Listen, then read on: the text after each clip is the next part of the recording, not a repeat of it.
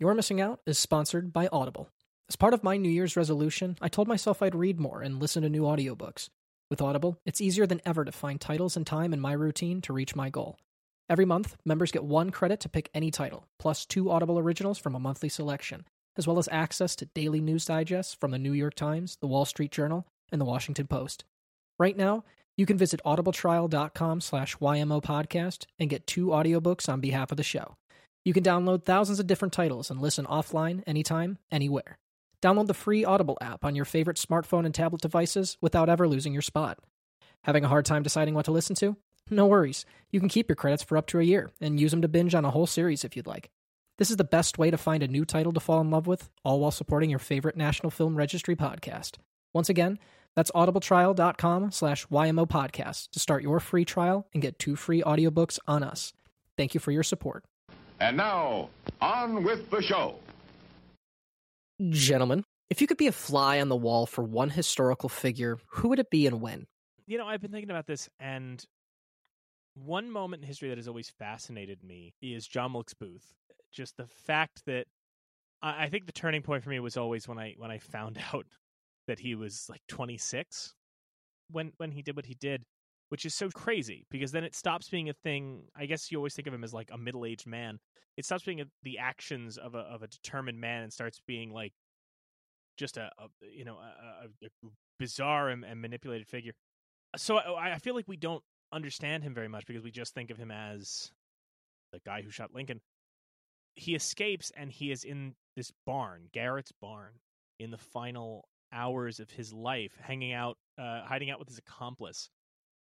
And I've always been interested in what was going through his head in those moments. Other than this bullet. I've always been interested in what was going through Booth's mind because there is, I mean, I wrote a short film about it once that never got produced and probably will never get produced because who wants to make that? But, you know, I guess the question becomes like, you know, it's a 26-year-old on the run. And it's a 26-year-old who was privileged and spoiled and always thought that he was going to be adored and was jealous of his brother and his famous dad and his famous brother and apparently thought that when he shot Lincoln, he'd be celebrated as a hero. And here he is hiding out in a barn. Was he defiantly proud to the end? Was he scared?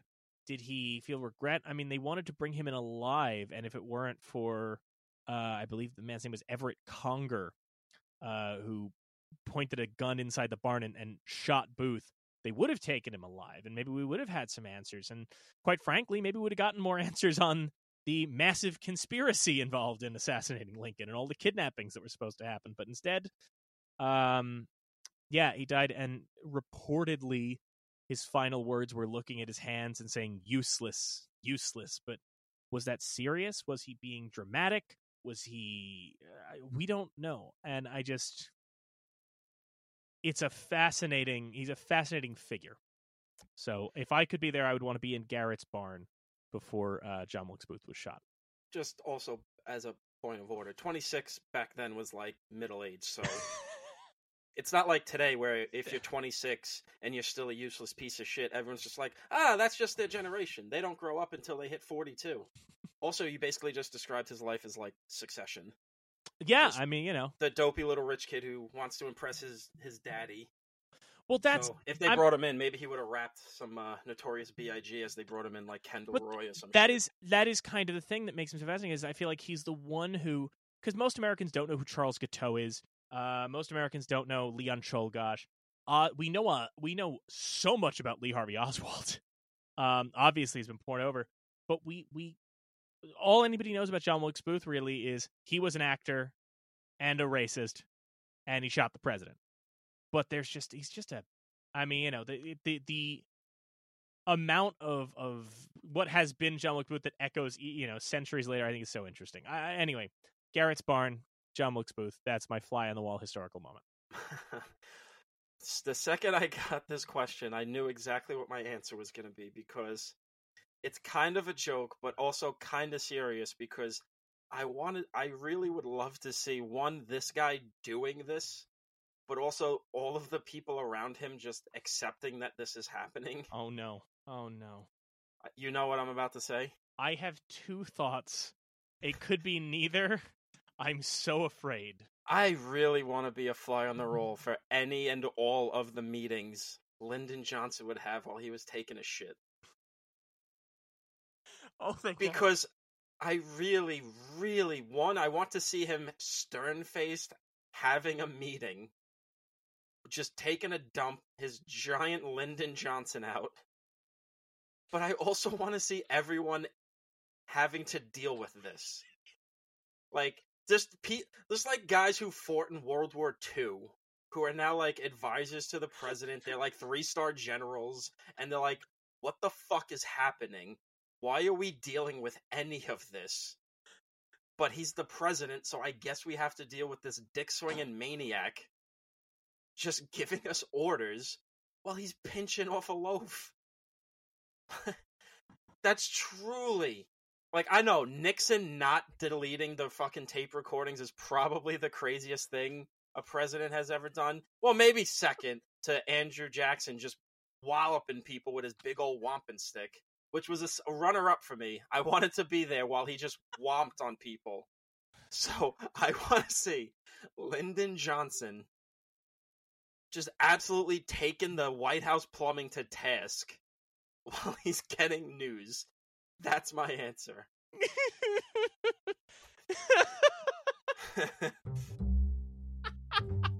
All right.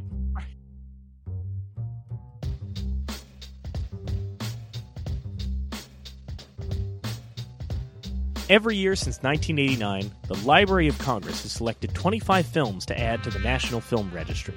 The criteria? The films must be culturally, historically, or aesthetically significant. Each week on You're Missing Out, we take a look at one of these films to try and get to the heart of why they were selected and why they still matter. This week, our political Pawnee pal is back. Amanda Rush is here for 1960s primary. Our guest today previously worked on the 2016 presidential campaign as a field organizer before working in digital organizing and communications for political campaigns and nonprofits, but most importantly, she classifies herself as an honorary Pawnee resident, will happily talk to you about why the Galactic Republic was gerrymandered, and is currently vying for the title of You're Missing Out Senior Washington Correspondent because she joined us last season. She is back again. Amanda Rush is back on the show. Amanda, thank you so much for joining us again. Thank you so much for having me. I'm so glad to be back. Thank you for coming back. Let's see what... does anyone want to take bets right now and see what world-shattering event this episode is about to proceed? So that we can't not address it. You are Amanda. You might be the only person who, if you said, does Joe Biden get into a gangs in New York knife fight with Joe Manchin on the steps of the White House? Tom, bloody. The more guesses you make, the more cursed this episode becomes because we've had that in the past. So to clarify for anybody listening who may just join us, Amanda might be the only guest who has good reason to say, no, I will not come back, because Amanda joined us last season on an episode that is a fan favorite about Mr. Smith Goes to Washington, the classic film. Jimmy Stewart goes to the Capitol. And that episode was recorded back in, I think, October. Yeah, October or November. Yeah, October or November. I don't even think the election had happened yet. It was before the election because we were talking in hypotheticals. Yeah, so it was before the election of Joe Biden. We recorded it. It was set to be released on January 7th of 2020. And a really weird thing. My apologies. Yeah, a January really 7th, weird thing happened in my backyard the day before that. So yeah. And it was one of those things where, you know, there we are, and like we've all got our news channels on, and it's just it starts with a bunch of crowds yelling outside the Capitol and us going, huh, this is poorly timed to our episode might be a little poorly timed, and then they made their way in and things started breaking, and there was just a large group chat of all of us just going, oh my God, let's push this holy shit. The worst possible. I think Donald Trump is going to re-announce his run for president in front of an Arby's, and he's going to have an electric guitar with a chainsaw attachment, and he's going to start sacrificing public school teachers in front of Arby's and saying, "We're taking America back from the smart and the elite. We are the best. Nobody's been better than us. I have the best chainsaw guitar. It's the best guitar we've ever seen." And Tom, I'm putting $1 on that bet. $1. Because it's definitely got a high ratio. It's definitely got a high, odds ratio to it. But it's 2022. The last 2 years, I don't know. I mean, if every single detail of that happens, I'll buy you a new pair of Air Jordans. Thank you. But it has to be every single thing. Every single thing. See, I'm thinking he's going to get us a public school teacher from every state that didn't vote for him in 2020. And he's just going to start filleting them while he pretends he's playing Stranglehold by Ted Nugent, but it's clearly playing through speakers. And then Ted Nugent is just getting married to another child bride off to the side. I don't want anyone to be sacrificed or child brides to be married, so I would rather buy myself a pair of Jordans. So just to be clear, this is well, if it's going to be anything like so it might have to be like something related. It's going to have to be something related to the movie we're watching, since we watched the movie about the Capitol and then the Capitol was attacked. That was the true. Oh my god. So a primary. No. Okay, so we're gonna have primaries coming up soon-ish. I don't know. I mean, so what crazy thing's gonna happen in the next primary season? Wait, Hubert Humphrey's ghost comes back, but he's Muncher. And he starts firing. He starts firing bullets at all of the descendants of the people that didn't vote for him. Okay. Oh no! All right. Hang on. We've gone way around the bend. Time out. Okay, we need to take a break from this because instead we have a very important thing to do, which is we have listeners, we have fans. We are putting out the fan art call. I'm so sorry. Please, we are putting out the fan art call. Please send us fan art of former Vice President Hubert Humphrey, but as Muncher from the movie Ghostbusters Afterlife. And he's getting into a fist fight with the ghost of Harold Ramis. Oh no. Now, is mentioning the ghost of Harold Ramis tasteless? Yes. Would it be more tasteless if we put it at the end of our movie Ghostbusters Afterlife? You bet, folks. All right. You know what's even more tasteless is that his whole thing was, we wrote this script without a studio. We did it ourselves. And I'm like, it's worse that a studio didn't make you do these things. You decided to do Harold Ramis's ghost on your own, you sick little freak? No. All right, enough of this. I've been ranting long enough. This is on a more serious note. When we were in that group chat having that discussion as things were unfolding on January 6th, which was like a super scary time to be in the DC Virginia area, I was really proud and really happy with the statement that you guys put together and the way that we all decided to pivot and handle it. And it's why I call you guys my podcast fam. Aww. That and because I don't have another podcast fam, you guys are the take only it. ones that will have me. Thus far. We'll take it anyway. Yeah, we'll take it. Primary Afterlife. God damn it. Oh no. Look! Oh my god, in the jacket, I found the very cigarette JFK smoked in the hotel room. He held on to it for 40 years. As Hubert Humphrey and Harold Ramis are fighting, you just see JFK just like hanging out at a Hooters on the corner nearby. Okay. Just whistling to himself. We've got high hopes for Harold Ramis to win this fight and for me to take home one of these ladies. Here's the thing about the show that everybody, I think, needs to know, is that if you've listened to last season and this season, the energy that the interactions between Amanda and Tom bring out in both of them, but especially Tom, you would think that these people know each other very well and go back a while, is not true. Just true at all. Inexplicably, you put the two together and I don't have control over the show. Well, it's also like, I gotta bring this chaotic energy to movies about politics, because I'm like, well, I'm into politics and all, but I'm not close to the same level of intellect and insight as Mike and Amanda especially, but also politics these days, as I've been joking, not really though, is insane. Well, So I kind of feel like we got to make things a little light, since it feels like if we talk seriously about, politics then and how they reflect now, it'll make us want to shove our face into a hot plate, It's well, part of it too. We should note, and we'll talk about this a little bit, but We did predict the Capitol riots, so it's like we have to have some fun. But the thing is, like, Amanda is obviously still working in politics. I've had some experience. Tom, you're kind of like that guy who, you don't gamble much. You only do it in the office pool, and that's because when that pool comes around every year, everybody sees the glint in your eye, where it's like, if this guy goes down that path, he's going to be a gambling addict.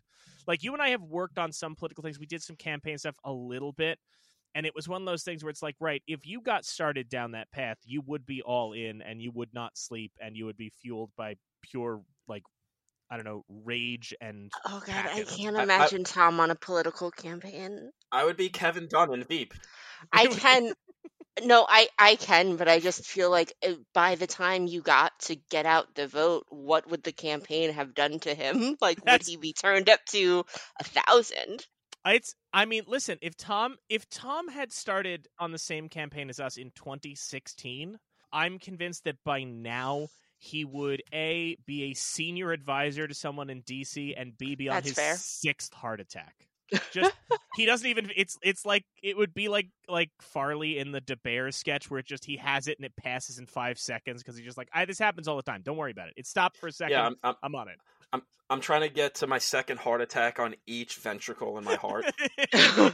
Oh no! So I'm like, oh man, we got to get that top right one soon. Top right one. We're running into the primary season. I got to get one more in to get some sympathy for everybody.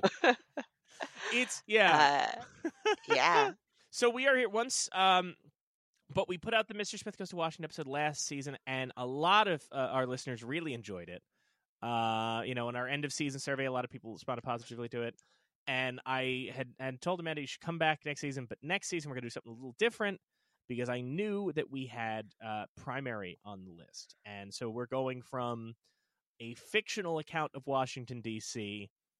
to a true-to-life, and in fact, very true, considering the way the film was made, depiction of an actual campaign primary. This one, of course, the Wisconsin primary between John F. Kennedy and Hubert Humphrey. So there's a lot to talk about with this film because there's the actual history element of it, and there's also the filmmaking element of it, and all of the reasons why it would be in the registry, both for its importance as a document of an event and its importance as a piece in the evolution of filmmaking. So we have a lot to cover, but before we do any of that, let's take a look at what the registry had to say about Primary. Produced by Robert Drew, shot by Richard Leacock and Albert Maysles, and edited by D.A. Pennebaker, Primary charted new territory in documentary filmmaking. Using lighter, more mobile cameras and sound equipment, the filmmakers achieved greater intimacy with their subjects, following on their heels as candidates wound through packed crowds and hovering like gnats to capture their more private moments. Modern political and news reporting owes much to the audacity of this film's invasive technique. So that's what the registry had to say. Amanda, was this your first time seeing Primary? It was my first time seeing Primary. Did you walk out of it just completely electrified by the rock star charisma of Hubert Humphrey? We're going to get into that because I do think that's an interesting thing. But Tom, now you had seen this, I think, for the first time a couple months ago, right?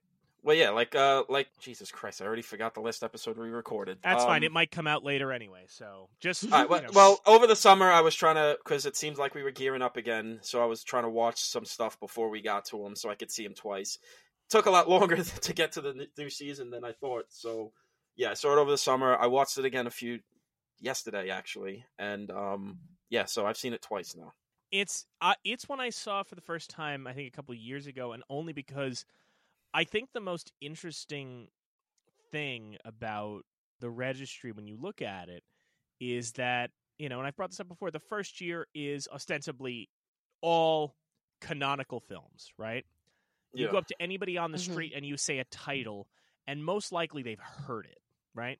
Maybe not everybody's seen Gone with the Wind, but they've heard it.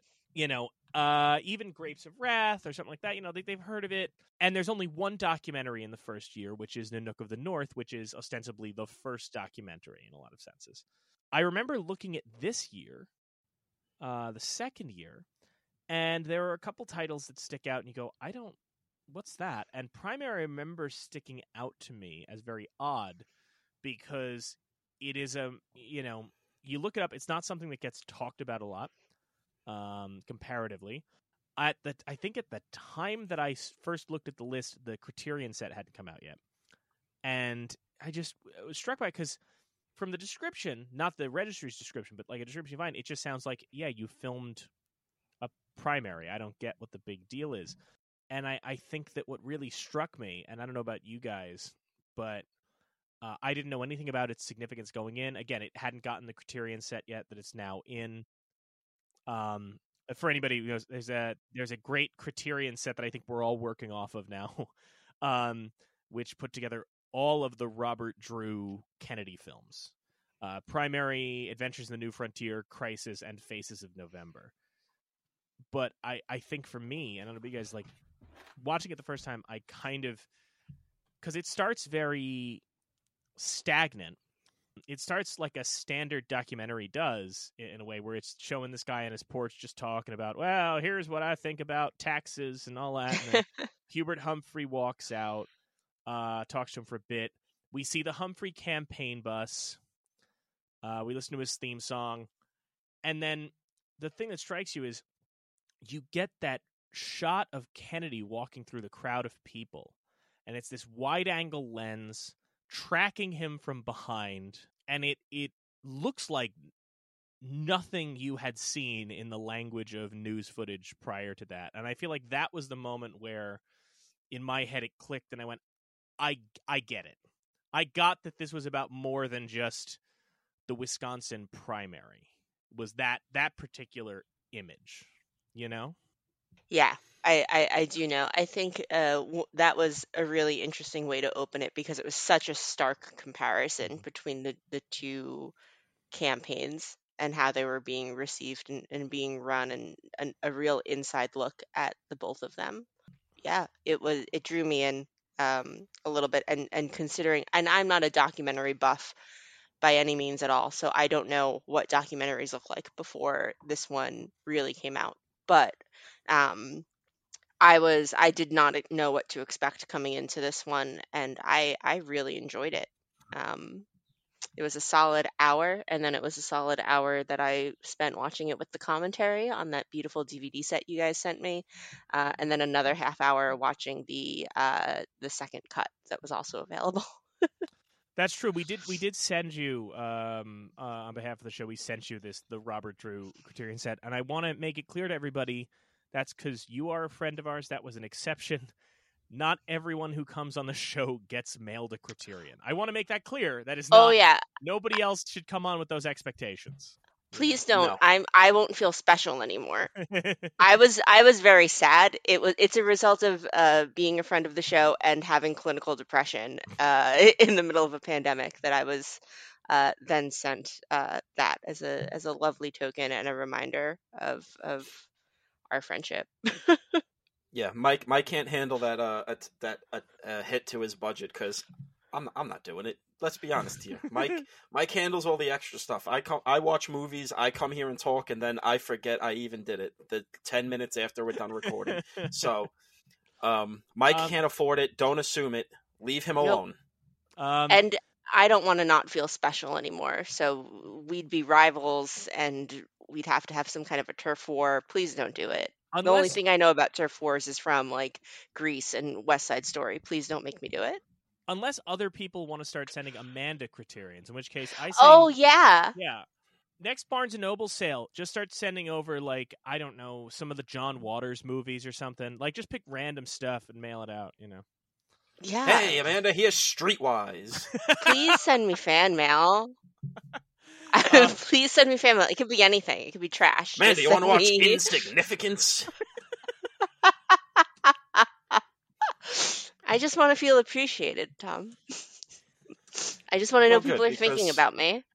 We're gonna launch a Patreon. Breaking news: we're launching a Patreon that's all about sending Amanda criterions. No, we're not doing that. Leave us alone. Please, God, leave us alone. I love that not 10 minutes after you said, I don't do anything, you also took charge and announced we were launching a Patreon. And then see, canceled there's a it. difference between saying we're launching it and then me actually doing it. I'm going to announce it, and then I'm going to say, all right, Mike, Kyle, you handle this. I've got to watch Jason kill some more people today. So, all right. So I do want to address some things off the bat because, again, this movie does have a lot of interesting balance between history and politics. One thing that I think is really engaging about this, because Amanda, you said you're not big on documentary history. We only had one documentary last season. This season, we actually get to cover 3. One of which is a short. It is, yes. I mean, this one's also kind of a short too, but Yeah, I mean, it's basically an episode of 60 minutes. It's Yeah. a TV special. But like we talked about on Nanook, it's like documentaries, they existed, but they kind of didn't really start taking form until kind of essentially at this point, because this is where you get D.A. Panabaker and one of the Maisels brothers this is working on this, and this is like ground zero for like the work these guys are going to end up doing that would then lead to Errol Morris pretty much formulating what documentaries look like today. So that's what we're going to get into, because the booklet that comes with the Criterion set, I think, this comparison gets done a lot, but I really think it's fairly accurate that this movie represents kind of the Beatles of documentary, insofar as you've got Robert Drew, you've got Richard Leacock, you've got then D.A. Panabaker and Albert Maysles. Documentaries before this, Robert Drew said that his problem with documentary was that he felt like that documentaries weren't films from... Because think about the 50s, right? When Robert Drew is really watching these things. The big documentaries of the time are on TV. You've got Edward R. Murrow's See It Now. And in the cinemas, I mean, the movies that are winning Oscars are largely like the Walt Disney True Life Adventures. And in both cases, they're footage that is accompanied by a lot of voiceover. A lot of, and this is how the birds fly. Look at them. They're flying. This is how Hubert Humphrey drinks coffee. So Tom is having so much fun with just the name Hubert Humphrey at this point. He's a fucking King of the Hill character. Come on. So Drew's comment was he felt that documentaries were, quote, lectures with picture illustrations. Now, what's interesting about that is that Nanook of the North, the film that we covered in season 1, which is the original documentary in a lot of senses, was originally a lecture accompanied by video, and the medium hadn't really evolved. What Drew had felt was that that the issue was, he initially had a comment in one of the interviews I'm watching where he says, I had a feeling that filmmakers were just plumbers and anyone with a brain could do it better. And then I learned a few things. One, I was right. Most filmmakers are plumbers, but the technology didn't exist to do it better. Robert Drew was like, he was a World War II pilot, and then he became a photographer for Life magazine, and he loved that photographs could be candid. Photographs could capture something honestly, and film, because cameras were so cumbersome and audio recording equipment was so cumbersome, it was impossible to do that. And one of the things that is lamented, and Amanda, I know you said you listened to the commentary too. They talk about this. I should note the commentary isn't actually a commentary. It's like a radio interview that they put underneath primary. And I highly recommend everybody seek it out. Tom, I truly think you will get a kick out of this because it's Drew and I think Maisel and Leacock and the interviewer. And they just, or it's Drew and it's somebody. It's kind of hard to tell who's talking. It's Leacock and Panabaker, isn't it? Leacock and Panabaker. You're right. It's not Drew. No, Drew is there. Sorry, Drew is there. It's right. Drew, Leacock, and Panabaker. Drew, Leacock, and Panabaker. They start arguing a lot. Mm-hmm. I highly recommend. They just, I mean, it sounds like episodes where this show goes off the rails, where like one person says something and the other immediately goes, "Well, I don't think that's true. That's wrong." No, that's not. Yeah, that's not how that is. Well, if you just let me finish my point. No, well, I'm just saying that's right. It's done. But well, no, I'm just saying you're a fucking moron. Yeah, and you should have never been involved in this movie. You dumb piece of shit. Which is kind of how I disagree. Which is kind of why they fell apart. But that's a different story.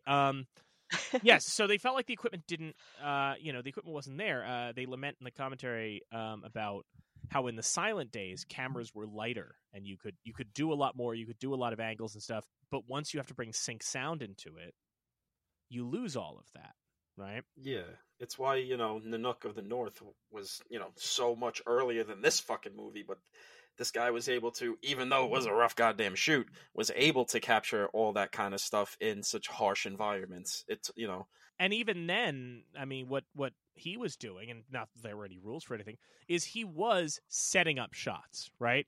Yeah. He was putting the camera on a tripod and saying, now you show me how you would skin a seal, right? Show me how you would train the dogs. Drew didn't want to do that. His whole rule was we're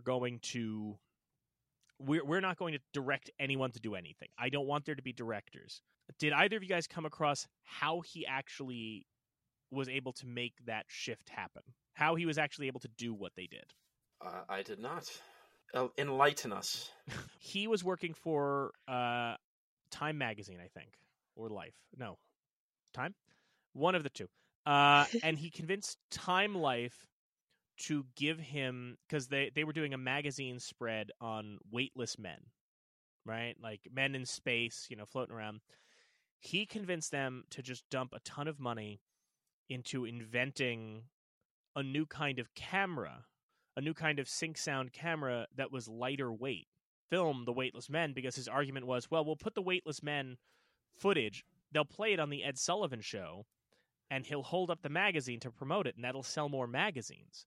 But in actuality, Drew just wanted cameras that you could use handheld with sync sound so that he could capture this honest kind of documentary. He didn't like the term cinema verite, which for anyone listening, cinema verite is this French concept. I think that kind of is a variation on the Soviet concept of kino pravda, which is film truth. That it's not being manipulated or edited or anything like that. That it's it's capturing reality. And neither Leacock nor Drew liked that. There's a quote from the two of them where Leacock says, "I don't want to use the word truth. You can still lie using this technique. It's just harder to lie with this technique."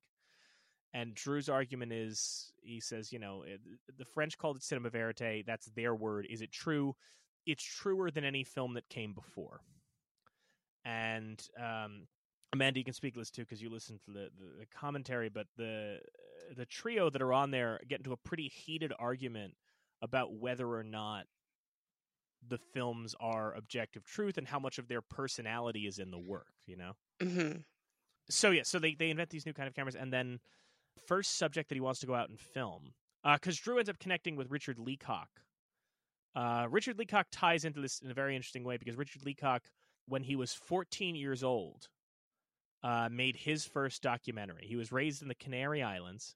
He made his first documentary short about banana farming. And then he showed it to his friend's father to ask him what he thought of it. Who here wants to guess who Richard Leacock's friend's father was? I'm so bad at guessing. Walt Disney. That's right. Robert Flaherty, director of Nanook of the North and inventor of the documentary. Well, look at that. Right? What a small world. So Leacock continues to do that, gets a documentary on TV called Toby and the Tall Corn, which is a very intimate documentary. Drew finds him, hits him up, says, I've got this new technology. We can follow people around. And apparently reaches out to the Kennedy campaign because he thought that's an interesting subject. Kennedy is this young guy who has very little chance of winning this election because he's too Eastern, he's too Catholic, he's too young, he's too rich. Reaches out to Kennedy and says, we want to film everything. We want to film you on the trail. We're going to follow you around. Kennedy apparently took a lot of convincing because he wasn't initially comfortable at times with Drew's pitch of, we're not going to interview you, we're not going to direct anything, there's no voiceover. Then apparently they went to the Humphrey campaign and went, we want to film you, and Humphrey went, sure, okay, yeah, whatever you want. Which, if you watch the documentary, I think tracks with yeah. the two versions of the campaign that you're going to see. But it's funny. It's funny too, though, because Kennedy really did end up taking to those guys after seeing together, which is why we have those other shorts, or other docs on the on this Criterion set, because he was like, yeah, no, these guys are great, I love it, let's do more of this. Yeah, he's quoted once, I think Ben Brantley or somebody, where he says, if we didn't have to deal, who was a journalist, he said, if we didn't have to deal with you bastards, we could actually reach the public.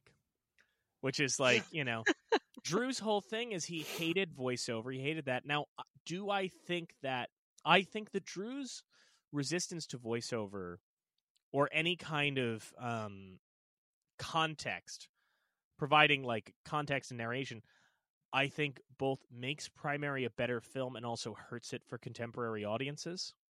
Yes. Yeah, because there's a little bit of it, but not much, and you don't really get, like, the historical context of a lot of stuff. You don't really know exactly what's going on, where, you don't get all of that stuff about Kennedy. You don't get a lot of stuff about Humphrey's position at this point, and you kind of just left going, I guess Kennedy was an underdog at this point. Yeah. Is like why is Humphrey being from a closer state better for him, but it still doesn't work? Like, what's going on here?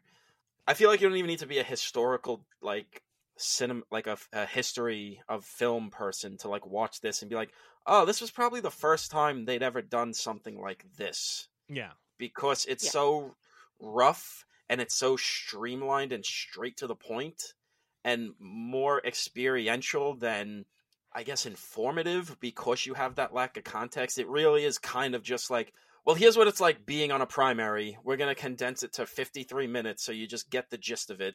And, because this was made for people at the time. This was made like as a news report.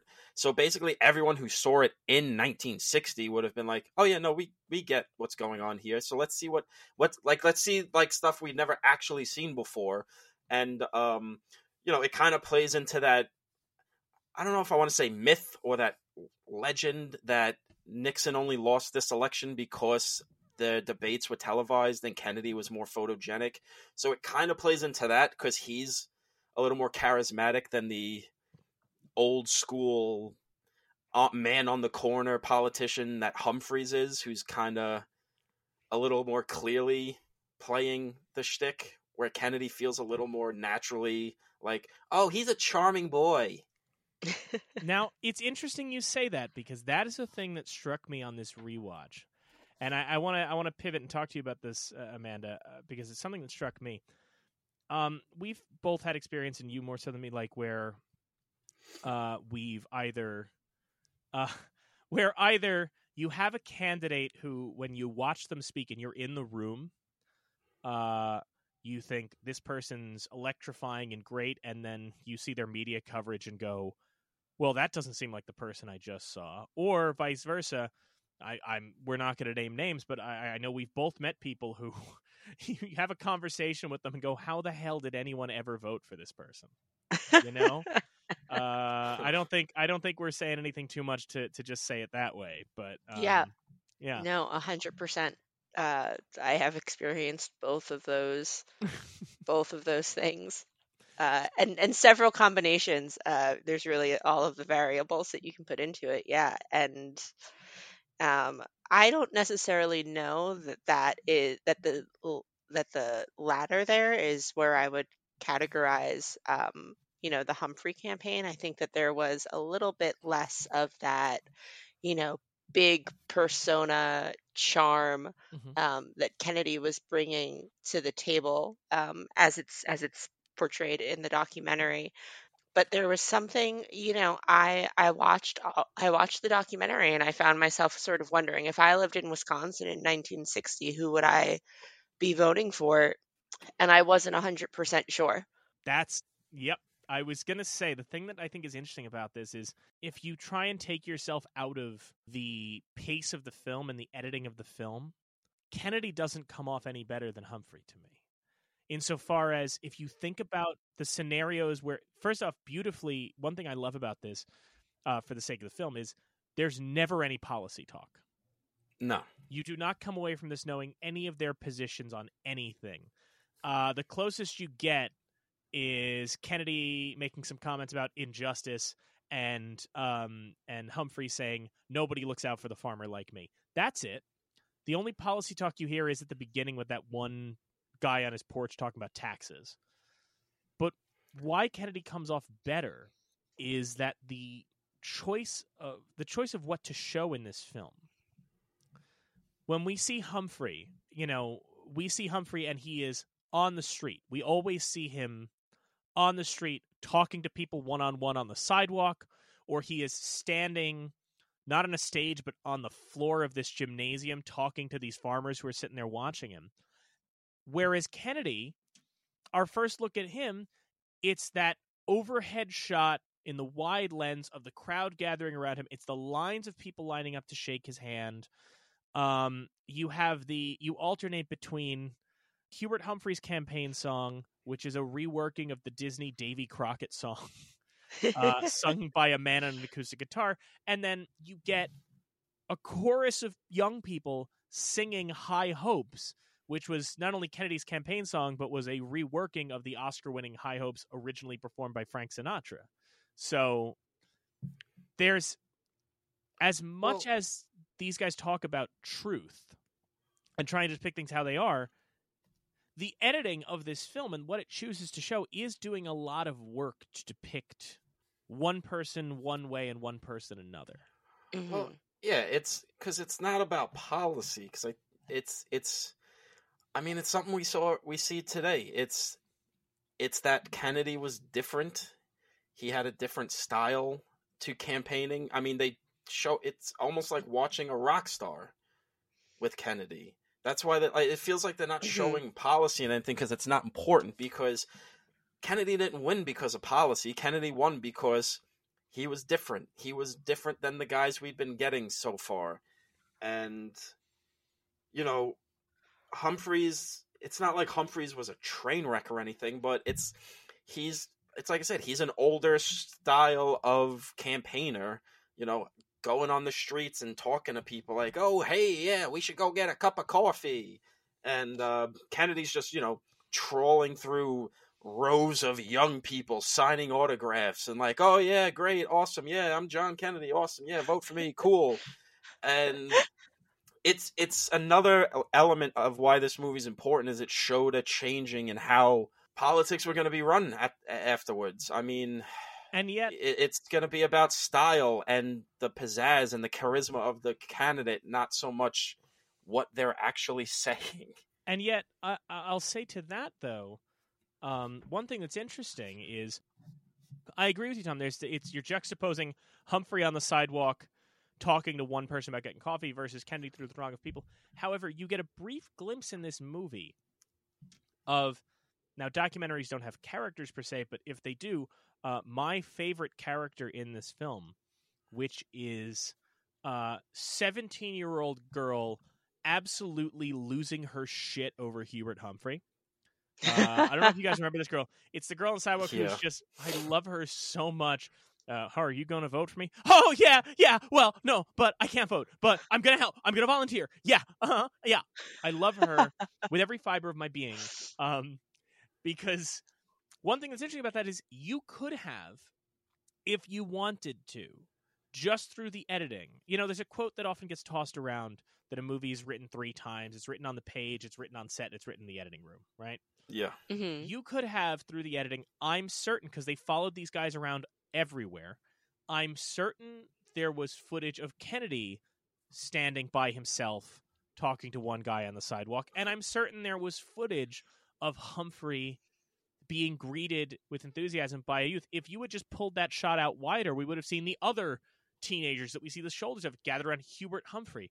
But I think that one thing that's interesting about this is that the idea that Drew posits, and I think, Leacock and Maysles push back on that, and Panabaker and Maysles obviously go on to do their own films that get more to the heart of that, which is to capture the footage in the moment is one thing, but you have to find the truth in the edit. And that can, a perfect example, a thing that occurred to me while I was watching this that really struck me, is that we have a thing right now that is very popular out right now, which owes an insane debt to Primary. And I don't know if you guys are thinking what I'm thinking, but Get Back, the 6-hour Beatles documentary Peter Jackson edited together on Disney Plus. Have either of you guys watched that yet? I have not No. watched all of it yet. It's very fly on the wall. It is Mhm. totally indebted to this, in that, much like Drew's philosophy, nobody's getting directed, nobody's getting told what to do, and you just leave the camera alone long enough that people feel comfortable. What's so interesting is this same footage existed in 1970, and they cut it together into Let It Be, a movie that when you watch Let It Be, you are convinced that these guys wanted to murder each other in that studio. It's a depressing movie. I've seen it once. I know that people who saw it at the time, truly, if I talk to my father about it, he went to see it in the theater, and still all these years later, like, talks about it as though it was like watching your parents get a divorce in front of you. Like, it was really, and I mean that sincerely. Like, it's a really hard watch. And then you see this 6.5-hour version, and you realize they're all getting along pretty good. There's such fun moments. You get to watch Paul McCartney just make up Get Back. Him and Ringo are goofing around on the piano. Nobody hates Yoko. Like, that's not a thing. That's just, there's a whole conversation of them going, yeah, I actually quite like Yoko. It's good that they're in love. I think that's great. And I think that what's interesting about that is that this footage that Peter Jackson puts together feels a little bit in line with what Drew kind of aimed for, which is, let's just show people how they are. But it's so easy to take that exact same footage, even if it was direct cinema verite, whatever you want to call it.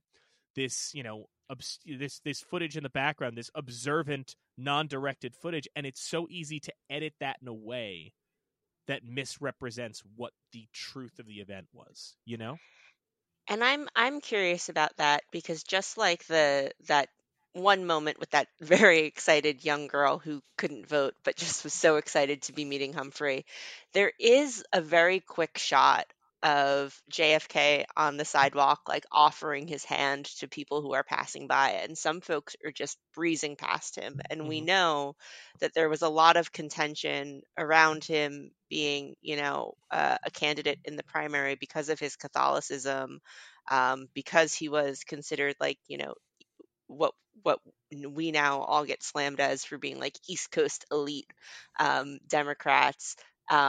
I bet you that there's loads of footage where he wasn't being as well received as he is in the final cut of this documentary. I would be surprised if there wasn't.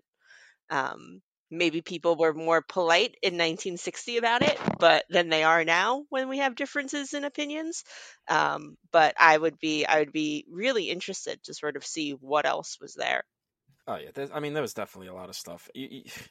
I'm sure those guys would be very jealous of what Peter Jackson was able to do, because they were like, Jesus Christ, we got to crunch this shit down to 53 minutes. Well, they had to crunch it down more too. Yeah, because nobody wanted to buy it. Yeah, nobody would air That's the 53 why we got minute. that second cut. Yep, Richard Lee. Did you watch the half-hour cut, Tom? No, I did not. Amanda, I know you said you watched it, right?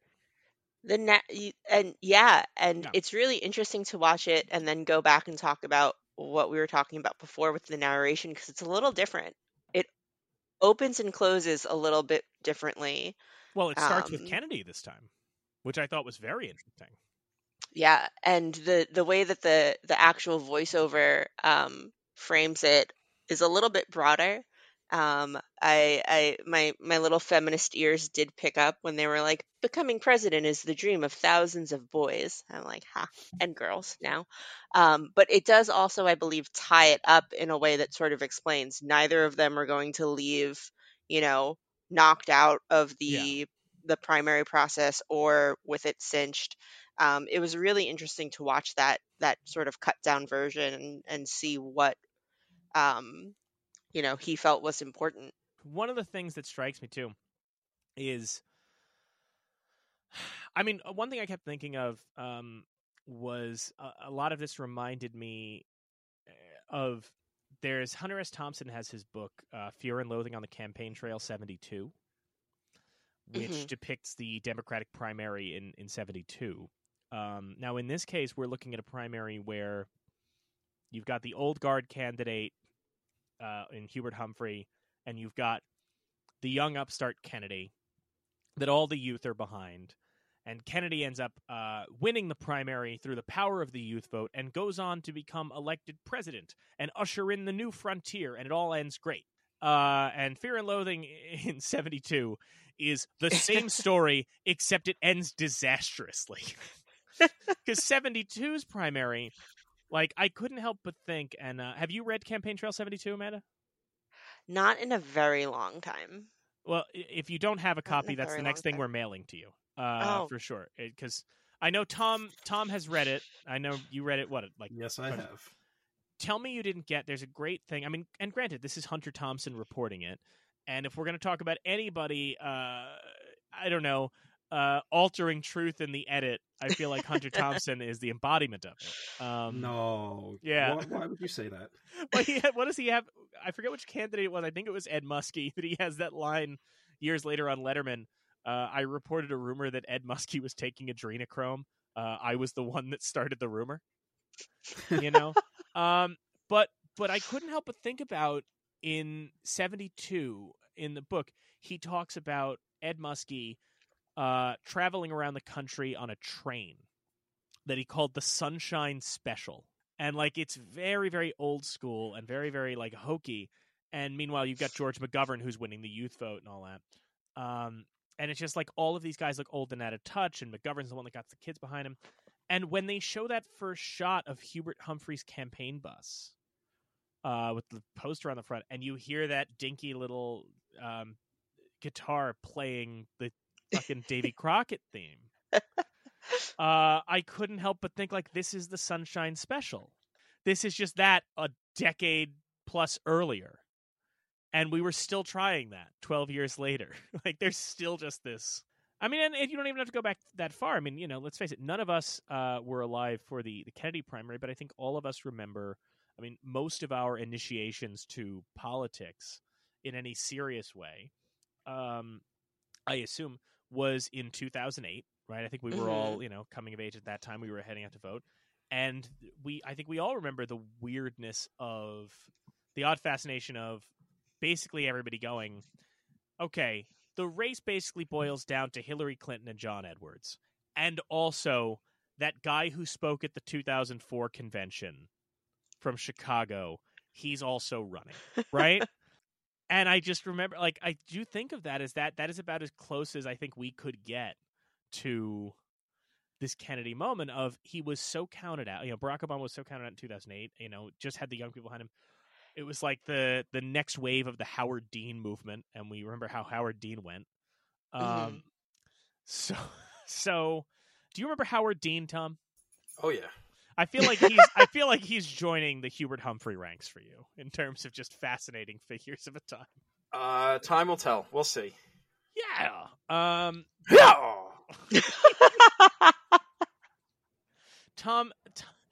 Tom's political memory is all viewed like Sam Neill at the end of In the Mouth of Madness. It's just an odd clip show of campaigns flaming out as he cackles, staring at the screen. Not wrong. But I think that to that degree, that the Maisels, I mean, that the Maisels, but the Drew and Pennebaker and all them were able to kind of, in the moment, capture something that felt on that vibes with how we view things retrospectively, right? That even though Kennedy was a long shot, he manages to look like he's going to win, even though that wasn't necessarily true at that point. Yeah, it's very strange to watch it in hindsight, however many years later. Oh God, math. 60 years later. And because we know the outcome, we know obviously who becomes president. It's very strange to watch it and put yourself in the frame of, he was an underdog at this point. Like, there were a lot of people who did not seem ready for JFK to be president because of his differentness. And to watch it with that mind, because when you compare the two campaigns that are happening, it doesn't, to me, look that way. There were a lot of parts of it that actually sparked things that are more from, like, fictional political shows and films and dramas that I watched, and I was like, well, it does look like they're presenting Kennedy as this phenomenal figure, to the point where it almost felt like the political equivalent of Beatlemania, watching all of the Yeah. young people sort of scramble for um, his autograph. Whereas if when you're watching the Humphrey scenes, I kept thinking of in the later seasons of The West Wing. I think it's season 6, when Jimmy Smith's character is such an underdog in the primaries, and he's just like outside of the Lynchfield dump trying to get people to shake his hand. Like, you've got Hubert Humphrey handing out his business cards on the streets in Wisconsin. And I was just like, who is the underdog in this situation? And when you think about what the actual climate was and the demographics that they were trying to appeal to in Wisconsin at the time, listening to him talk to those farmers, and granted, we see it all the time now. Even when the votes start coming in, they come in from the urban areas later in the night, and that's when some of the more progressive candidates will start sort of making their sweep, and that's exactly what happens. Um, but it's really interesting to watch it in hindsight, and to sort of reprogram my brain for 1 hour, saying, oh, like, people did not expect JFK to win. I know he wins. But it was actually really fascinating to watch it that way, because I think it really, in comparison to the way that we look at politics and politicians in real life and how they're being portrayed now, um, watching it now, you wouldn't go into it with and think. And I think that that's where the lack of voiceover to set that context, granted it was made for the time, um, would have been useful for me watching it, because I kept forgetting that as I was watching it. I kept forgetting, like, this is not just about the ascension of JFK. This was made at a time where we weren't sure what was going to happen. I also think, you would never had this kind of access to a candidate before, because you just couldn't bring the cameras around. The technology didn't exist. But another thing that strikes me is you would probably never get this access to a candidate again, because now the campaign team would be looking at that overhead wide-angle shot of Kennedy walking through the crowd that we love so much and saying, no, that's a weird-looking angle. It makes his head look weird. No, don't have that. Can we just make sure he's talking to this woman? Do we know who this woman is? Can we do a background check? Like, it's so heavily controlled now, and to think that at the time, it is insane. I mean, they talk about it there's a documentary about Robert Drew on the Criterion Disc, and they talk about they were so at ease, and Kennedy especially was so at ease with Drew, that after he became president and Drew came to the White House with a camera, he's in a meeting with generals talking about the Cuba situation before we had invaded Cuba, and Drew is there rolling the camera. And it wasn't until like midway through the conversation that a general like points to Kennedy and points to Drew and just goes like, as though to say, this is insane. Like, what are you doing? No, I was saying, it's hard to even think of anything that comes close to this run they had with Kennedy, because of all that you were saying. Like, they would not allow this stuff to happen again. They kind of had to start getting media literate. I guess the closest would be the War Room, where you have like some of those moments where they're talking about like, oh, so there's this girl coming up talking about what she did with Clinton, and you go, oh, that's interesting that they let this out. But that's the key thing about the War Room, and we'll let's just say I have a feeling that's coming up later, later in the show. Hint, hint. But the interesting thing about the War Room is they don't show Clinton all that much. It's about his staffers. Yeah. Now with this, it's the other thing that I find interesting is that access, that idea of access fades, because Kennedy was thoroughly invested in this idea of filming everything, because he felt like the American public could get a better read on the people in power if they could see their faces, they could hear their voices. So he was big on, let's bring the cameras in. A film we're going to cover later in the show, several seasons from now, Crisis, is another film by the Drews, is actually in the room for when Kennedy is dealing with George Wallace, fighting school desegregation, right? And it's a fascinating thing to see. But the interesting thing is, so Kennedy is killed, and Johnson, while not allowing cameras around him all the time, does, for the sake of posterity, decide to implement a recording system in the Oval Office to record everything for preservation for the American people. And then the guy who comes after Johnson has the recording system in the Oval Office for posterity and access. And then we don't do that anymore. Right. Yeah.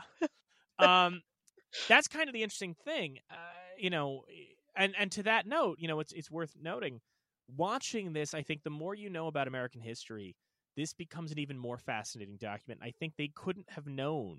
I mean, they didn't even know that Kennedy was going to win. But to realize that, I think if you watch this and you don't know anything other than Kennedy became president, you just kind of go, here's JFK, here is the underwhelming guy he's running against. But to watch it now, and there's one moment where Bobby Kennedy shows up. And he takes to the podium. It's so great. It's truly like his timing is so good, because he comes out and just does like, well, I'm sorry that my that my mother couldn't be here, and that Teddy couldn't be here, and then he just keeps listing family members. And what I love about it is, just from a comedy standpoint, like, when they should have gotten the joke, they don't get it. But he doesn't back off. He just commits to the bit and knows that they're going to get it eventually. And then the crowd laughs. So Bobby Kennedy's here. And you see Bobby, and to me, and maybe it's just me being a little history dork, like, I have kind of always looked at Bobby Kennedy as like, that feels like the real star, And it's so interesting to think that essentially, Kennedy's obviously killed. LBJ takes over, and Bobby Kennedy is the one who decides to primary LBJ, right? Mm-hmm. He decides to primary LBJ. LBJ drops out. Bobby Kennedy is seen as kind of the clear favorite for the nomination. The youth is really behind him in 1968. And then he's killed. He's killed as well. And of course, who remembers, ultimately in 1968, who gets the nomination in lieu of RFK? Oh no, I wasn't a history major. I was an English major. Oh, come on. Have we all forgotten the trial of Chicago 7 already, everybody? Oscar-nominated film? That's right. Hubert Humphrey. Ah. Humphrey gets the nomination. Try it again. Sorry, I don't know why my reaction to Hubert Humphrey was just a great big, oh, like a toddler taking its first steps. We really have just made him Muncher at this point. So yes, so when Johnson announced he would not seek re-election, Humphrey, who had been Johnson's vice president, launched his own campaign for the presidency. He got a lot of pushback. I mean, it was really, imagine the conflict between him and JFK, but times 2 insofar as Humphrey had really doubled down on Vietnam. He was loyal to Johnson, so he supported Vietnam. Weirdly, at this time, we did not have binded delegates the way that we do now, right? In primaries, you could win the primaries and still not get the nomination at the convention. There's a lot of wheeling and dealing that was going on at the time. That was the case in 1968. Humphrey basically decided to avoid primaries and try and win delegates from non-primary states at the convention. It worked. He got the nomination, chose Ed Muskie as his running mate. But very famously, the youth opposition to that nomination was very strong. There were, it was, and then the police cracked down on those protests in a very overkill manner.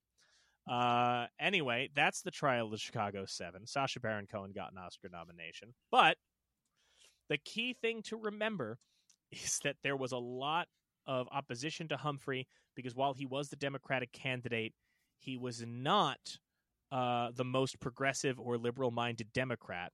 So his nomination was opposed, and that is why we ushered in Richard Milhous Nixon, one of the most progressive and uncorrupt presidents in history. It worked out great. It's always a good call. Message was heard loud and clear. You sent a message to the establishment, and they said, how about 2 terms of Nixon? What if we find out he committed a scandal and we still reelect him? Oh, What an insane... But so, watching it now and, like, knowing that, like, it's just kind of strange to look at it and know that not only are you seeing, okay, John F. Kennedy's about to become president, but your key players in here, Humphrey, Kennedy, and RFK, you're like, this is setting up. These 3 guys are the cause of everything that happens pretty much going forward, right? Yeah. Because, you know, if RFK is not killed or Humphrey is not the nominee, maybe Nixon doesn't get elected. If Nixon's not elected, maybe the neocon movement comes sooner. Maybe it never happens at all. You know, and every domino that falls after that, it is all like looking at this moment and these people bouncing around, and you're like, this is it. This is the fulcrum point on which the second half of the 20th century pivots. And it's interesting because there is underlying tone of Nixon in the background of this documentary. You catch it a little bit in the back and forth conversations, especially as they're waiting for those results to come in, because Wisconsin has a primary system where you don't have to be registered to that party. You go and you ask for the ballot, you vote. And so they were getting the result counts on Nixon, and every time he was, you know, he was being projected dead last in those exits and those tallies. It was almost a joke, at least in the Kennedy hotel room that night, which is maybe my favorite part of the documentary, because I get to hear Jackie O say shit and JFK say fuck. I was like, oh, that's something I wasn't expecting tonight. But no, there's like an undercurrent of there where he's not really a threat. He's not really a concern. It's really more what they're focusing on for the Democratic primary, which is natural at that stage in an election, I'm sure. But I don't think that they were taking him seriously. Maybe people weren't taking him super seriously. I think a big amount of the Republican Eisenhower vote wasn't taking him seriously.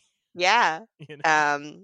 And so it's interesting, you know, all of this in hindsight, you know, all of these years later is very interesting to watch. It's kind of magic what they created there, and what you feel as the audience watching it now, looking back on it, being like, oh, I don't know that I would laugh about that right now. I'm glad you brought up the hotel room, because one thing I think is interesting, and it's not in opposition to, like, Tom, what you were saying about Kennedy being more electric than Humphrey, but I do think in a companion to that, the one thing I will say is every time you see Hubert Humphrey in this movie, it's the same man, right? Whether it's him in the hotel room waiting for the results, him in the car talking, him talking to the farmers, him talking to the man on the porch, that's Hubert Humphrey every time in every shot. The John F. Kennedy that we see in the hotel room smoking his cigarette and waiting for the results with his head hanging low is not at all the same man we see robotically sort of shaking hands with the line of people early in the film. Mm-hmm. And I find that so compelling that even though watching the film the first time, you do come away going, wow, JFK's electric and Hubert Humphrey's a drag. Watching it a couple more times, you do it is easy to walk away and get the feeling of Humphrey's authentic and Kennedy is part of a machine.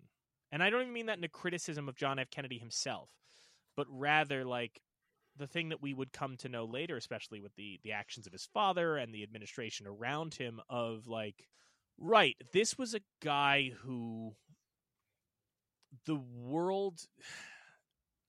That he had a lot of ambition and a lot of ideas, but also that the world around him maybe viewed him as a bit of a useful instrument, more so than a Humphrey who was kind of just another guy in command, you know? Yeah, there's a great moment where he perks up because somebody walks into the room, and he's on again in a second, and it made me laugh because it tracks very well with and like I said, while I was watching this, I kept thinking of, you know, various like political dramas and things. It tracks very well with like the depiction of a politician now in media, specifically like some of the fictional ones that I love to binge. But it was really interesting to see him like that, because he is such, now when you think about JFK, you just think of him as this figure, right? You don't think of him as this person that needs to turn off. And so I don't know that I would say that I didn't think that it was as authentic, because it still, I think it tracks with the same level of authenticity that I expect out of a politician that I like. I don't think that I can expect anyone to be on 100% of the time. But I do think that it was really interesting to see it with him in particular. There's a feeling, I think, when it strikes me too, the juxtaposition of the hotel rooms. There's Hubert Humphrey, and he is on the couch next to his wife, arm around her. They're talking about what TV show to put on, right? And Kennedy, those shots they choose, there's a real loneliness to it, you know? There is a level of vulnerability in that I've watched a fair number of political documentaries. You don't normally get that, not that level of vulnerability. The only one I can think of, and interestingly enough, it was about a candidate who didn't win, but did either of you guys see on Netflix, there was a documentary following Mitt Romney after the 2012 election? It's called Mitt. No. I recommend. I have not. I recommend folks check it out. It's a fascinating thing to watch, because I've kind of never seen that. If you see documentaries following a candidate around, it's like Primary or like The War Room, right? Where, or what was that one like 2 or 3 years ago? Knock Down the House, Bring Down what the hell was it? It was following all the women candidates. I don't remember. Yeah, the one with AOC was in it. I don't remember. Well, the title. that's maybe the fundamental problem of that documentary is I think it meant to follow a bunch of people, and then because of events just became AOC and others. But in any event, like, you only see that about like campaigns that win, really. Mitt is a fascinating thing because it is a documentary that is seemingly for 7/8 of its runtime about this Republican family man who is seemingly on the way to becoming the first Mormon president and XYZ and all that. And then in the last chunk, it's just gone. And you do see this. It's like, I think because they were planning on moving, and the last shot is just him in an empty house. And it's just so troubling to watch. It was especially troubling to watch years later, because it is, there is that moment I think we maybe get with time where, like, I just kind of imagine if somebody in 1968 flashed forward to one of us watching Primary now, and when we're sitting there and Hubert Humphrey comes on, they're like, yeah, fuck that guy. He was the worst possible option. And I feel like we'd all go, was he? You're kind of just there. This is just a human potato chip of a man. You were this mad about this guy? And Mitt certainly has that energy to it too, to watch post 2016 where you see this and you're like, right, in 2012 we hated this guy, like, just vehemently. It's very weird. One thing I do want to talk about too, about Drew's style and about the choice to, they talk about how when you leave the camera on and you tell somebody you're not going to direct them, and you make it clear that you're just there to observe, that you can capture these moments of honesty that you wouldn't get any other way. I think it's a very startling example of that. And we see this now with modern documentaries. If you get the subject comfortable enough, certainly, the famous story we all know now is The Jinx being the one that essentially captures Robert Durst confessing to murder on a microphone. Right? Mm. Yep. But that kind of happens here in a way, because I think if you had been directing people and directly asking their opinions on things, they would have been playing to the camera. But you have this great moment where Humphrey is at a radio station talking to the DJ, right? The interview or whatever. And the DJ's basically going, yeah, no, you got this. Thank you so much for stopping by, Hubert. This is great. This is all well and good, blah, blah, blah, blah. And then they cut to him after Hubert left, and he just goes, hey, he's not winning. No, Kennedy, I think Kennedy's winning. He's not winning. And it's such an amazing shift. And certainly a lot of time had to pass between those shots for them to get that guy that comfortable. But just to get that juxtaposition of like, oh, yeah, Hubert, yeah, you got this, buddy. You got this. Yeah, no, fuck that guy. Like, it's such a jarring thing. You would have never gotten that before. Yeah, it was that at first I didn't realize that was where that statement was going when I was watching it, and I kind of had to bring it back on my DVD player and go, I did not expect him to say that after the conversation that he just had on air. Now, I do want to note a couple things, which is I think we should talk a little bit about the people that made this film. We touched on it a little bit, but of course, Robert Drew and Richard Leacock are the forces behind it. We certainly alluded to, and I have some stuff. We alluded to the fact that the other people involved in this are D.A. Panabaker, Albert Maysles, and also Terrence McCartney Philgett. We should give credit to Terrence McCartney here. Drew, of course, would continue to make his Kennedy films. He also made a couple of other films. The same year as Primary, he makes a film about stock car racing called On the Pole, Indianapolis 500, which kind of takes, in this film, they have those moments shot from the backseat of a car, which are very striking. And in the Indianapolis one, you're actually watching this race car driver talk about his strategies in his racing from inside his car. It's a very affecting thing to see. Richard Leacock would go on to, prior to this, he had actually been the cinematographer on Robert Flaherty's last film, Louisiana Story. He would work with D.A. Panabaker a couple of times. They co-directed a film called To American Audiences, La Chinoise, a film in the making, filming Jean-Luc Godard speaking to American audiences. Albert Maysles and his brother would go off and make hugely influential documentary films, Grey Gardens, Gimme Shelter, Salesman, some of the cinematography on When We Were Kings. D.A. Panabaker would, of course, go on to direct Don't Look Back, Monterey Pop, both of which are in the registry, the aforementioned War Room, Company original cast recording, Ziggy Stardust and the Spiders from Mars. So, the way, and Terrence McCartney Philgett, who probably now is best remembered for getting shafted out of an Oscar, because in 1962 he was hired to direct and shoot a documentary about Robert Frost after the original director, the great documentarian Shirley Clarke, left the project. The film, Robert Frost, A Lover's Quarrel with the World, went on to win the Academy Award for Best Documentary Feature, but Shirley Clarke was credited as the sole director, despite McCartney Philgett actually doing the majority of the directing. He got left off the Oscar. He also got left off the registry statement. Real rough time for Terrence. No. Real rough time. But I've been building all this up. Tom, of course, noted how this film is the launching point for all the great documentarians who come along in the 60s and 70s. And Tom, you are absolutely right. But let's focus on Robert Drew for one more second. Because, Tom, do you know what Robert Drew's final film was? Oh, boy, no, I do not. Can't wait to find out. He made a film for NASA in 1975, Tom. Okay. It's called Who's Out There? About our relationship with aliens, both the fictional concept and the reality of aliens.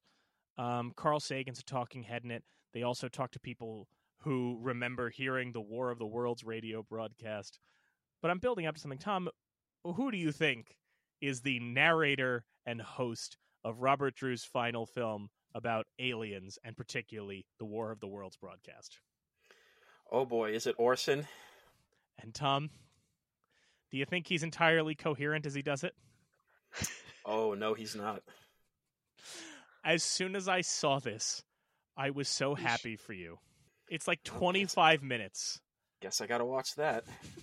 And he starts by just reading from War of the Worlds. That was writing by another Wells.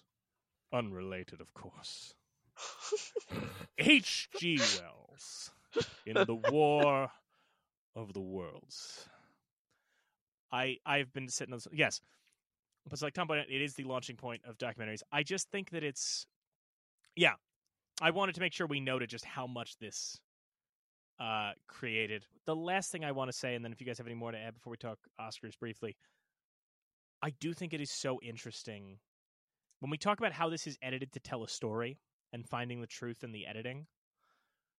Even though you're capturing reality, there's something I think really compelling about ostensibly starting the movie showing the Hubert Humphrey massive campaign bus moving forward and ending it on a shot of Hubert and his wife getting into this tiny little jalopy and driving away. I think there's something very poetic about that. A little bit, just a little bit. Seems like they might be good filmmakers over there. Yeah, it could be. And also shout out to the one guy who says there's no difference between Kennedy and Humphrey, reminding us we were always this way. There were always those guys. Just always. Did anybody else have anything they want to note before we just quickly wrap up on Oscar notes? Not on my end. I think we pretty much covered everything I was feeling about this. No, I think that's all I really had as well. I mean, if you prompted me, I could talk for another hour, but that's because I finished my coffee. Well, we'll be doing more talking in a bit. Don't worry, but on a different topic. All right. So Primary was not nominated for any Oscars. I think partly because this film was not actually theatrically released. It got a theatrical screening, I think, years later in a retrospective. So it was not nominated for any Oscars. The documentary feature category that year, for which this could have been eligible, only had 2 nominees. The documentary Rebel in Paradise about the painter Gauguin, and the winner, Walt Disney's The Horse with the Flying Tail.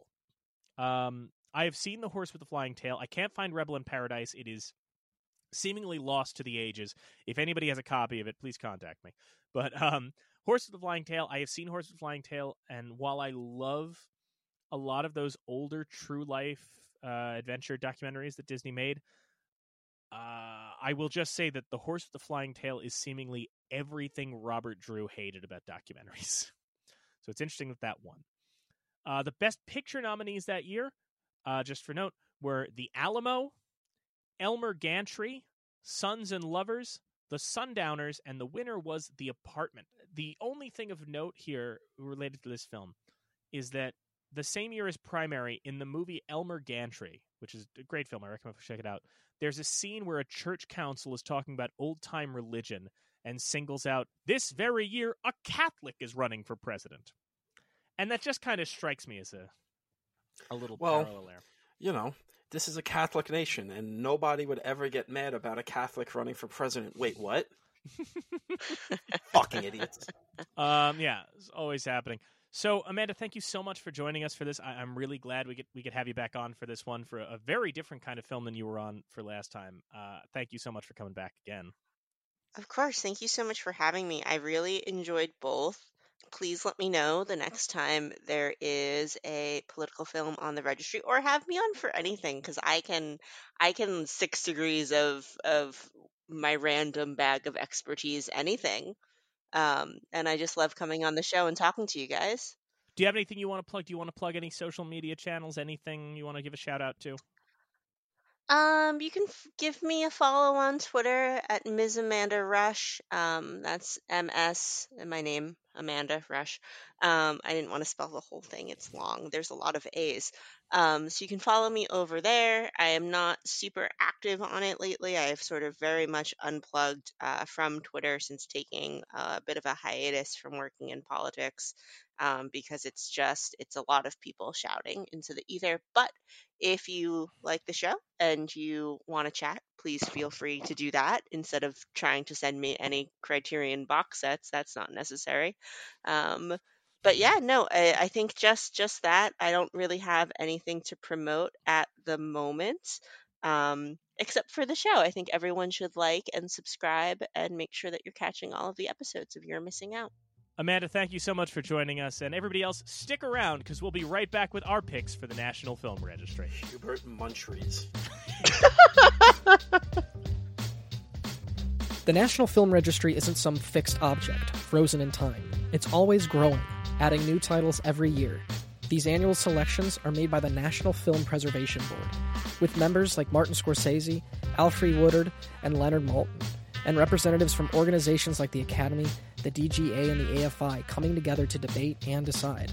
But they don't just pull titles out of thin air. They pull from the public, people like you and us, who can submit their nominations for the registry in a form on the Library of Congress's website.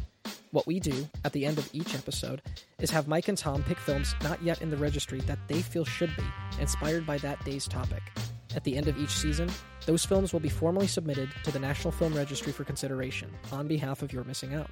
Here are today's picks.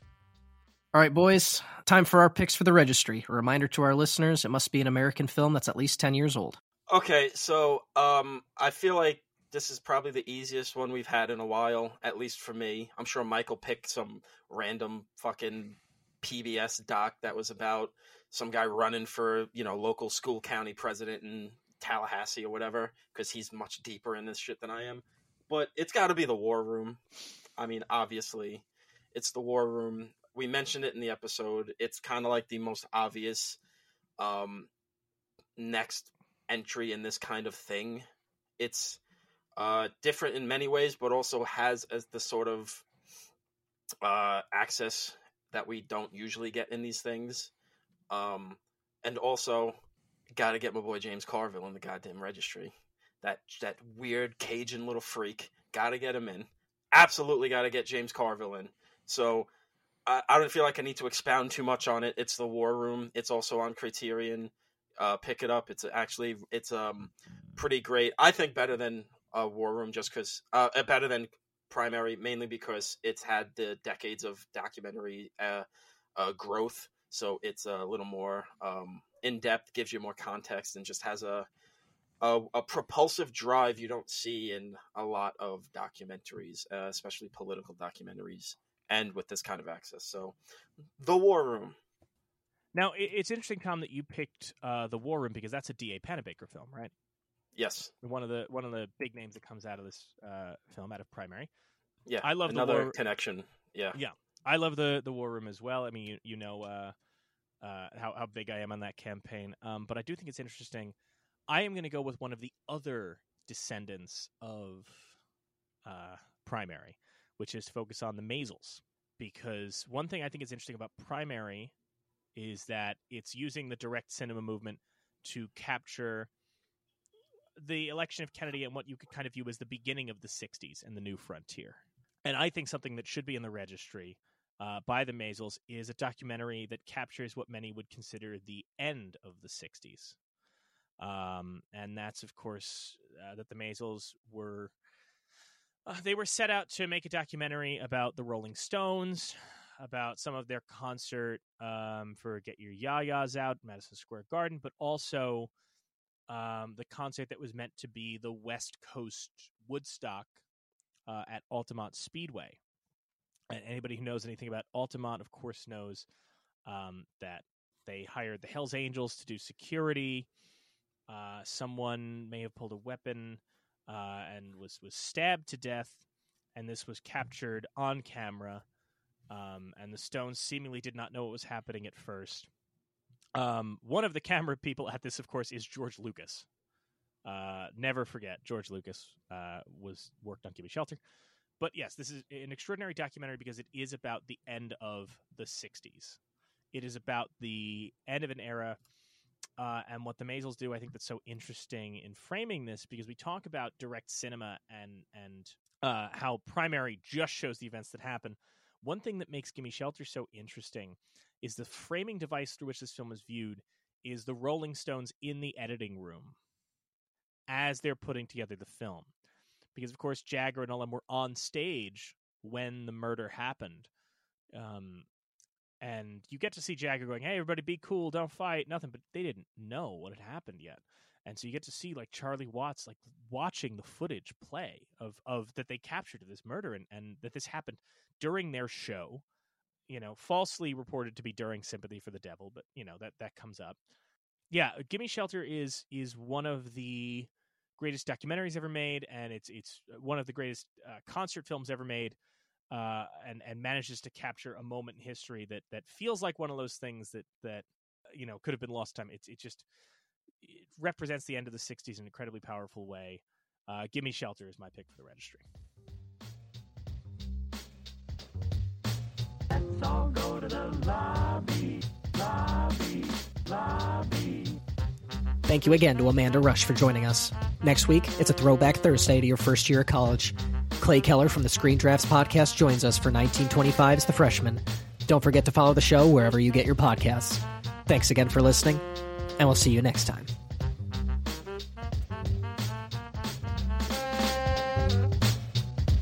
Here on You're Missing Out. They honor movies of historical, cultural, or aesthetic importance on the National Film Registry.